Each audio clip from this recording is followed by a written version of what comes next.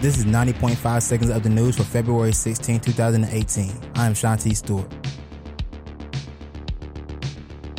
This episode was recorded at 6 p.m., so events we discuss may have changed. For updated information, you can check us out at thedailygamecock.com and follow us at WUSC News on Twitter. In national news, a spokesperson for the white supremacist group Republic of Florida told the Anti-Defamation League on Thursday, February 15th, that Nicholas Cruz, the man charged with the day's previous deadly shooting spree at Parkland, Florida, was associated with his group.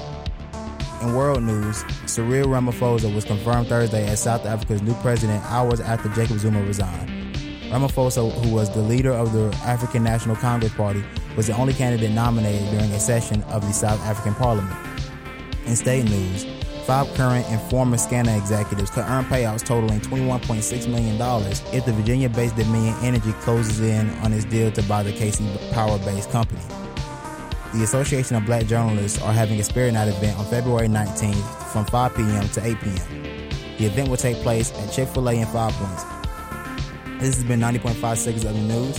For more updated information, you can check us out at thedailygamecock.com and follow us at WUSC News on Twitter.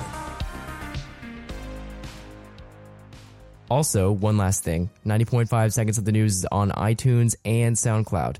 You can subscribe there or wherever you get your podcasts.